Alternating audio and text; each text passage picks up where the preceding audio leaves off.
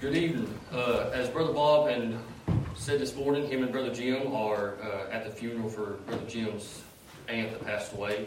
So remember them in prayer, the Schoolfield and Rob Neff family. Continue praying for Brother Tom's recovery. He's come a long way. And then March 25th, we have a John and Romans outreach. I believe it's March 25th. Can't think of any other announcements. So, can we have some gentlemen to take up an offering?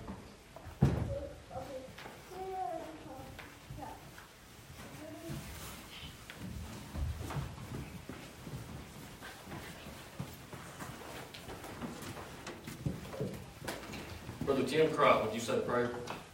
Dear Heavenly Father, we thank you for this day. Thank you for offering, Lord God. You did take it.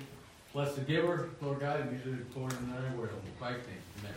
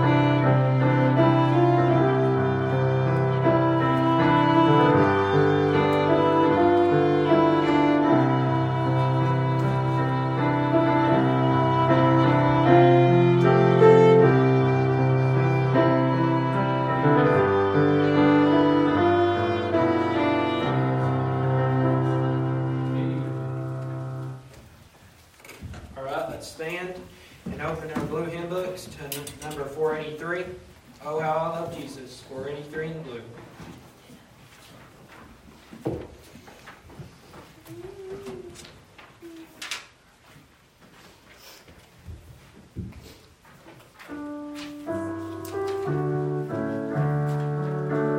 There is a name I love to hear. I love to sing its word.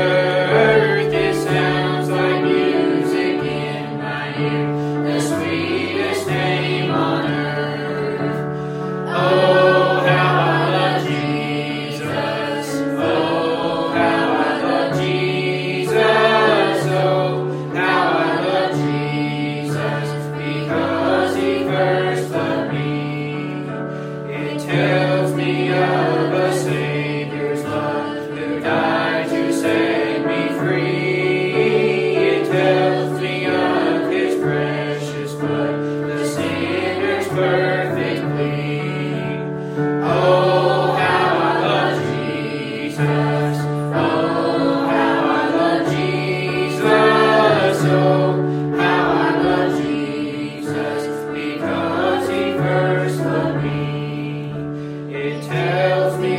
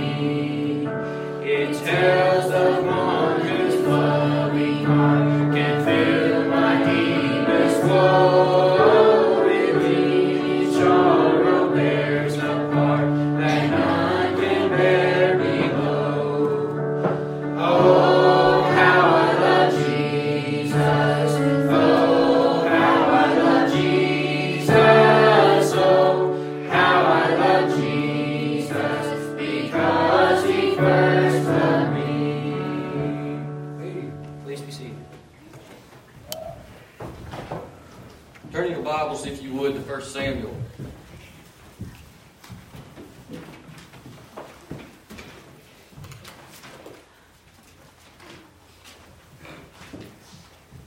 First Samuel chapter 17. Found out I was going to be preaching today, Thursday night, and I'm not going to lie, I started panicking a little bit because I didn't really know what I was going to preach. I started looking through some old sermons I had, and I just didn't really feel like the Lord was leading me to preach them. So I just sat down and let the Lord lead, and I had heard Brother Ron Ralph preach a message similar to this, and I liked it, so I felt like it was what the Lord was leading me to preach, so I hope it's a blessing. But look at 1 Samuel in chapter 17. 1 Samuel chapter 17, and look at verse 29. And the Bible says, "And David said, What have I now done? Is there not a cause?" Is there not a cause? Let's pray. Dear Heavenly Father, Lord, I just want to ask that you come down and meet with us as we study your word, and Lord, show us things and help it to bring honor and glory to you, and touch the minds and hearts of your people, Lord, and just have your will and way. And Jesus' name, amen. Most people don't know that there are actually 4 verses to the song, The Star-Spangled Banner. But at the end of one of the verses, the lyrics are, "Then conquer we must, if our cause it is just, and this be our motto, and God is our trust." Whether you study the War of 1812, which is when that song was written, or any other part through history, you will see that what made ordinary people great people was their belief and commitment to a cause. My message today is consumed by a cause. George Washington said to those of his day, "We must never lose sight of the goodness of our cause." When Washington was offered the command of the Continental Army in the Revolutionary War, he responded to Congress admitting that his ability and his military experience was lacking. They wanted him to be the commander, and he said he really wasn't up to the task, and he didn't have the experience in the military, and there were other men more qualified. But he went on to say that as the Congress desires, I will enter upon the momentous duty and exert every power I possess in their service and for the support of this glorious cause. A lot of people would have said that George Washington was a great man, and that's what made him a good candidate. He would say that he was not a great man, but it was a great cause. And a great cause will make ordinary people great people. One man said that the difference between a good man and a bad man is the choice of the cause. Now the context in 1 Samuel 17, Saul is still the acting king. He still has the position, but yet David has already been anointed by Samuel to become king. Israel is at war with the Philistines, and Jesse sends David, his youngest son, to the battlefield to take some food and check on his 3 oldest brothers. And there's a giant down there named Goliath, taunting the men of Israel. And David gets down there and finds out that all the men of Israel, the Bible says, were sore afraid. They're scared, and that upsets David. And he asks a few questions, and Eliab, the oldest brother, gets onto him. And in verse 28, Eliab says, and the Bible says, "And Eliab, his eldest brother, heard when he spake unto the men, and Eliab's anger was kindled against David, and he said, Why camest thou down hither? And and with whom hast thou left those few sheep in the wilderness? I know thy pride and the naughtiness of thy heart, for thou art come down that thou mightest see the battle." And David's response is our text in verse 29.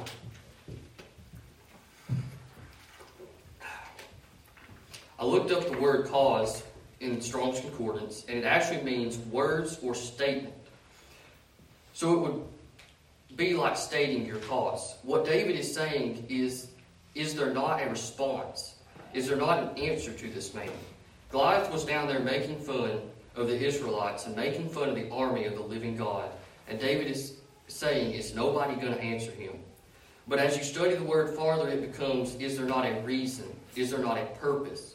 The dictionary says a reason, a motive, or ground for producing a given effect. Some people call bridges causeways, so I looked up that word in the dictionary, and it means a raised way or road, as across wet ground. You know what a cause is? It is something that will rise above. A cause will cause you to rise above things. Now, before we look at David's cause, I want to look at the three main characters in this story and talk about their cause. Saul, Samuel, and David. Let's look at Saul real quick in 1 Samuel chapter 16.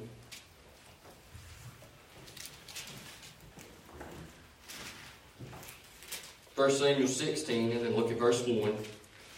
And the Lord said unto Samuel, How long wilt thou mourn for Saul, seeing I have rejected him from reigning over Israel?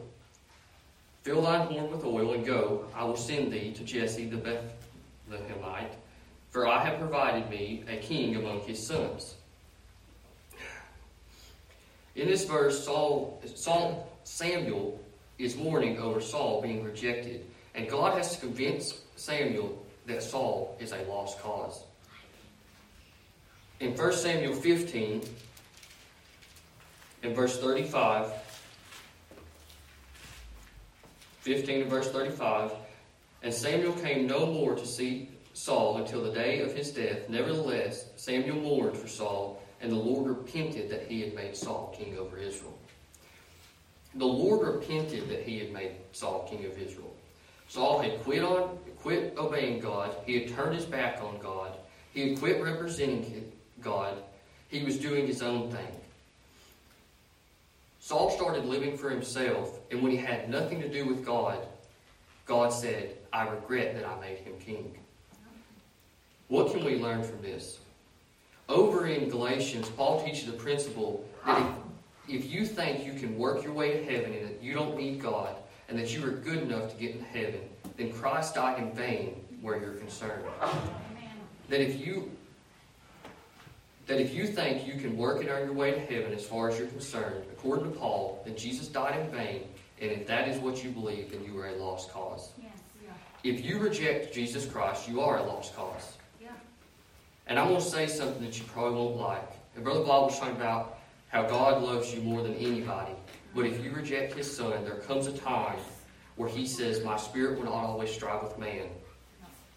And God won't help you. Amen. God says of Saul, I rejected him. I'm through with him. And if you reject the Lord Jesus Christ, there will come a time you cross the line and he will be through with you.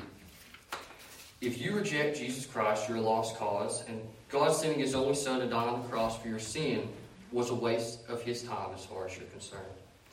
But the second figure in this story is Samuel. Look at the first part of 1 Samuel 16 and verse 1.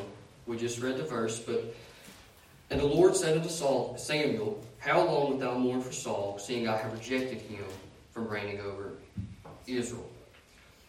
Samuel is mourning for Saul, and God gets a little upset at Samuel. Saul was a lost cause, but in Saul, when he found out that Saul was a lost cause, it hurt him, and he just grieved and mourned. Samuel felt like he had failed, so he was grieving and mourning over it, but Samuel could not see past Saul. Samuel could not see past Saul. When some people will see the Lord is when they get their eyes off Saul and the preacher and their parents and the children, because while there are good causes, we let a lesser cause, something God may not be in, to blind us from a bigger cause. Saul was a good cause, but when he became a lost cause, Samuel could not get over it. God had to tell Samuel that I am through with Saul. He's a lost cause. Now move on. I have another job for you. Don't get consumed in something that God is not in. Don't put all your energy, effort, and time in something God's not in. Samuel couldn't see beyond Saul, but he also couldn't see beyond his sorrow.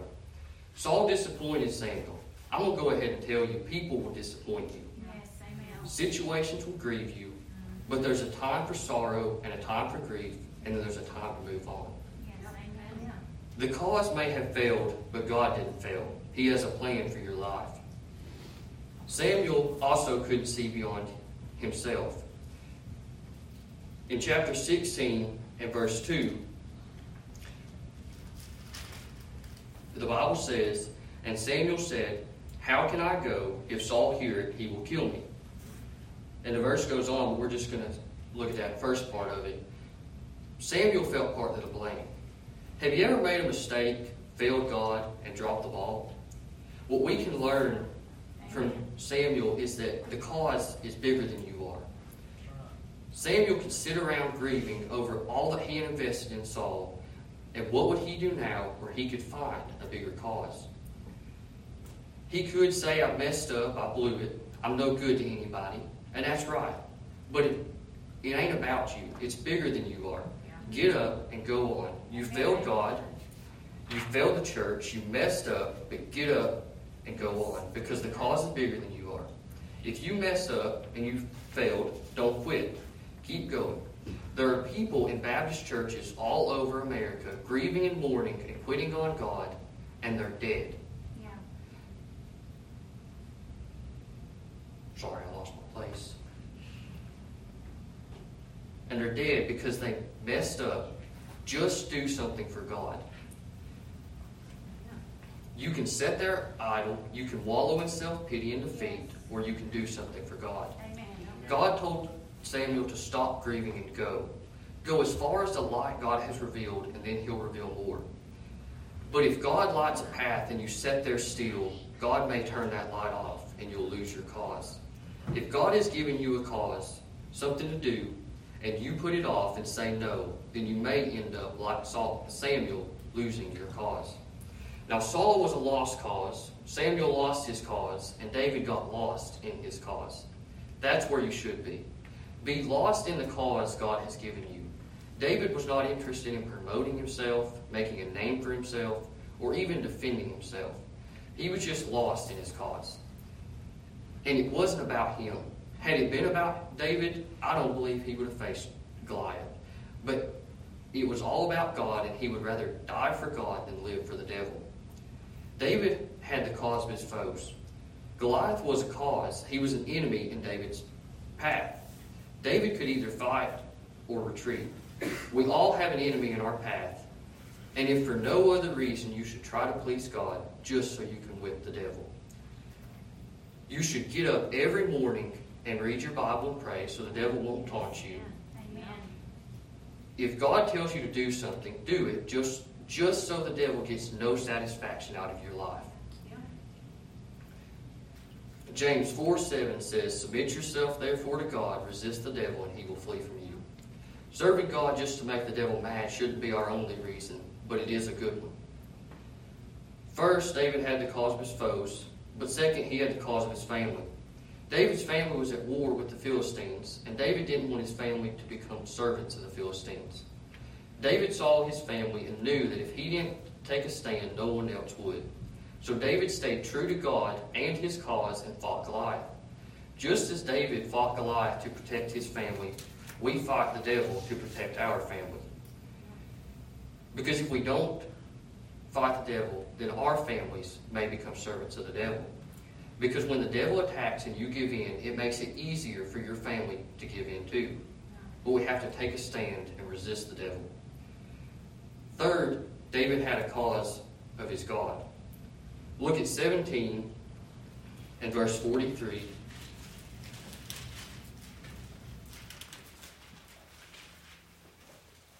And verse 43, and the Bible says, "And the Philistine said unto David, Am I a dog, that thou comest to me with staves? And the Philistine cursed David by his gods. And the Philistine said to David, Come to me, and I will give thy flesh unto the fowls of the air and to the beasts of the field. Then said David to the Philistine, Thou comest to me with a sword and with a spear and with a shield. But I come to thee in the name of the Lord of hosts and God of the armies of Israel, whom thou hast defied. This day will the Lord deliver thee into my hand, and I will smite thee and take thine head from thee, and I will give the carcasses of the host of the Philistines this day unto the fowls of the air and to the wild beasts of the earth, that all the earth may know that there is a God in Israel." David didn't say in verse 46 that this day will my strength deliver thee into mine hand. He said the Lord. And at the end, he didn't say that all the earth may know that David was a big man, but he said that all the earth may know that there is a God in Israel. Why should we strive to do right? To please God and bring honor and glory to Him. Amen. It's not about me, and it's not about you. Amen. If you want to be a big man, then serve a big God. Amen. David was nothing, but he was a man after God's own heart. David knew he couldn't do it without God, and I think too often we get wanting something done, but we don't wait on God, and we get in a mess. But right here it's evident that the hand of God was on David. You know that's a great place to be when the hand of God is on you and you are being used of God. We've seen a man who was a lost cause. We saw a man who lost his cause, and we saw a man who was lost in his cause. What category do you fall in? Now I want to talk about your cause. We've been over these, so I won't go over them all again, but David knew the cause that God had given him, and he was lost in it. If God has told you to do something or given you something to do, then obey Him and be lost in the cause that He has given you. Because if you put it off or say no, like Samuel, you may lose your cause, and then if you continue to stray from God and reject Him, then eventually, like Saul, you will become a lost cause, and God will move on. In closing, I just want to ask a few questions. What is it that motivates you? What is it that keeps you going? What is so important and so necessary that you are willing to deny yourself? What is so important and so big that you're willing to sacrifice your personal desires and face ridicule and criticism in order to be faithful to your cause? What is your cause? Let's pray. Dear Heavenly Father, Lord, bless the message, Lord, and help us sink down in our minds and hearts. And Lord, be with Asher as he preaches, and bless him and bless his message, Lord. And just be with us as we go our separate ways, and help us to live for you, and be good examples to lost people, and just help us to be good Christians, that we may lead people to you, because that is our cause, and help us stay true to our cause. In Jesus' name, amen.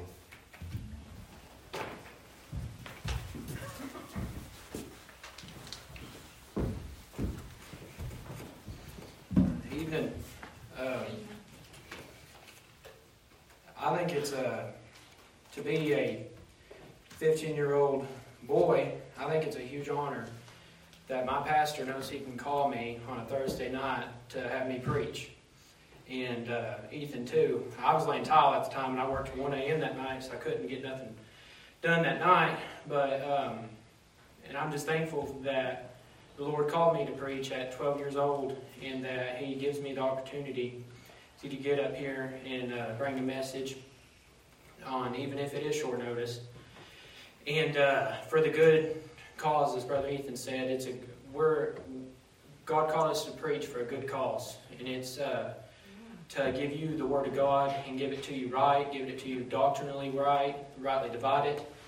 And I'm just really thankful for Brother Bob that God uses him for me and Ethan to give us an opportunity to get up here and preach. But please turn your Bibles to Romans 8. Begin reading in verse 6. Romans 8, verse 6. For to be carnally minded is death, but to be spiritually minded is life and peace. Because the carnal mind is enmity against God, for it is not subject to the law of God, neither indeed can be. So then they that are in the flesh cannot please God. Today I'm going to be preaching about what to expect from a carnal and spiritual mind. Dear Heavenly Father, Lord, please, Jesus, allow us to get something out of your word, Jesus. And thank you for the sermon that has already been brought, Lord. It was a huge blessing, Jesus. And I can tell that you were in it, Lord. And thank you for Brother Ethan and everything that he does for you, Lord, and tries for you, Jesus. And just please let us have a good rest of our night, Lord. In Jesus' name, amen. Carnal means to be fleshy, worldly. And it is a sin to constantly be thinking about the world. Your mind should not be constantly... when you come to church, your mind should be at church. But our flesh comes in our church and our mind's out there. It's not here. It's not... And when you come to church, you don't come here to listen to me. You come here to listen to the Father and not me. And I think a lot of the times that we think, since we're not doing carnal sin, that we're okay, but we're thinking carnal sin. You know, you got these people that is carnal, and they steal a candy bar from a gas station. And you have these people that are carnally minded saying, oh, I'd never do that, but they think about it. And that's a sin on it by itself. And to be carnally minded is death. Not acting on it, just having your mind on it, it is sin. And it also says, because the carnal mind is enmity against God, for it is not subject to the law of God, neither indeed can be. The carnal mind is enmity against God. Enmity means to oppose, dislike. And enmity and so if you're carnal, if you're carnal minded, you're against God. Your mind is against the Lord. Because how could the Lord says you are in this world, but not of this world. How could your mind be all about this world and all about your flesh and all about pleasing your flesh and still be for God? It can't.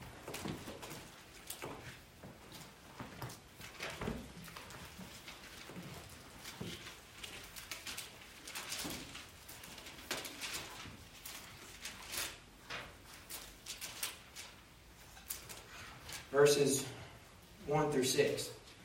Now the serpent was more subtle than any beast of the field, which the Lord God had made. And he said unto the woman, Yea, hath God said, Ye shall not eat of the tree of the garden. And the woman said unto the serpent, We may eat of the fruit of the trees of the garden, but the fruit of the tree which is in the midst of the garden, God hath said, Ye shall not eat of it, neither shall ye touch it, lest ye die. And the serpent said unto the woman, Ye shall not surely die. For God doth know that in the day ye eat thereof, then your eyes shall be opened, and ye shall be as gods, knowing good and evil. And when the woman saw that the tree was good for food, and that it was pleasant to the eyes, and a tree to be desired, to make one wise, she took of the fruit thereof, and did eat, and gave also unto her husband with her, and he did eat. As soon as they were carnal, they both died a spiritual death. They didn't die physically, but they both died spiritually. And another thing too, carnality loves company. As soon as she ate the fruit, she gave it to her husband. Carnality loves company. Sin loves company. Yes. When you're carnal and you're in this world, you want people to be in this world with you. Brother Kip was teaching us back there. He told us they want to recruit. Yeah. All the people that might be saved and are out of the will of God and are carnal or just lost in carnal, they want to recruit anyone they can. That's why you hear so many people talking about whatever and just dirty, filthy things to other people because they want to get your mind on that. They want to get you to think in that way, just like them, because they want company. It says in Romans, to be carnally minded is death. Is death. Not will be death, not can be death, but is death. So when you become carnal, you better fix it like that. Because if you don't, as soon as your mind gets carnal and it's out there in the world, fix it. Because you will die. Maybe not physically. I mean, you can die physically. Sin will kill you. Being worldly, being fleshy, it will kill you. If you make a wrong move, I mean, there's been plenty of people that, just like fentanyl and stuff. They got carnal, they got worldly, they got fleshy, they got filthy, and then they die from that. But if you don't die physically, you will die spiritually. Because it's like Brother Bob has said many times, the Bible says, it's searing your conscience with a hard iron. It is searing you when you're carnal. It kills the Holy Spirit convicting you. So it's just like the prodigal son. Thank God he came to himself. Yes. Because he became carnal. He left his country. He left his father. Yeah. But he came to himself. And there's a lot of people that don't come to themselves. Yeah. There's a lot of people that don't. And you see them, where are they at today? They're in a dope-filled home. They're in prison. They're in jail. For what? And that's why, like Brother Jeremy said, we need to always pray for each other. Yeah. We always need to pray and ask the Lord, don't let me be carnal. Don't let me have a carnal mind. Yeah. Help my brothers and sisters at church. Help my brothers and sisters across overseas not to have a carnal mind. Now let's look at the fruits of a carnal mind. Turn your Bible back to Romans 8.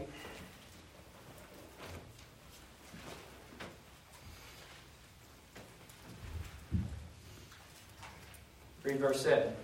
Because the carnal mind is enmity against God, for it is not subject to the law of God, neither indeed can be. One of the fruits of the carnal mind is enmity against God, which I've already said, to oppose and dislike God. And this dislike will apply to the law of God, not subject to the law of God. Now, if you read your Bible at all, you know we do not get saved from the law of God, but we are to apply them, some spiritual and some physical. But when you're carnal and you're worldly, it's almost impossible. It is impossible to obey the law of God. For it is not subject to the law of God, neither indeed can be. The only way to heaven is believing on the Lord Jesus Christ and asking Him to save you. Yes. Now let's look at the tendency against the ministry of God. When your mind is constantly on this world and your flesh, you will not be obedient to the ministry God has called you to do. Amen. I mean, you see Brother Earl, he has talked about a few of them, and there's Brother Ron has talked about a few of them. These preachers that were in the pulpit preaching, but they had some carnal stuff going on at home, and they got pulled out of the pulpit because a preacher cannot be carnal. He can't. He can't be up in this pulpit and being carnal, because that is you can't be obedient to the ministry God has called you to do. And there's been a lot of preachers that's been pulled out of the pulpit and couldn't heed to their calling as the Lord called them to do because they were carnal. Now let's look at the fruit of the spiritual mind. Romans 8:6. For to be carnally minded is death, but to be spiritually minded is life and peace. Life and peace. Once you are spiritually minded, you can live in the peace of the Lord Jesus Christ. And it will make your life so much more easier to have peace with the Lord. And can you imagine everything you do in contradiction with God? I mean, every day I do something that is in contradiction with God. I sin, I mess up. But everything you do to be in contradiction with God, you don't do the will of God at all, really. And when you're carnal, you'll be in contradiction with God every day of your life. It would be miserable. And keep a spiritual mind by reading and studying and praying and spending time with the Lord Jesus. Now let's look at the tendency of a spiritual mind. Colossians 3.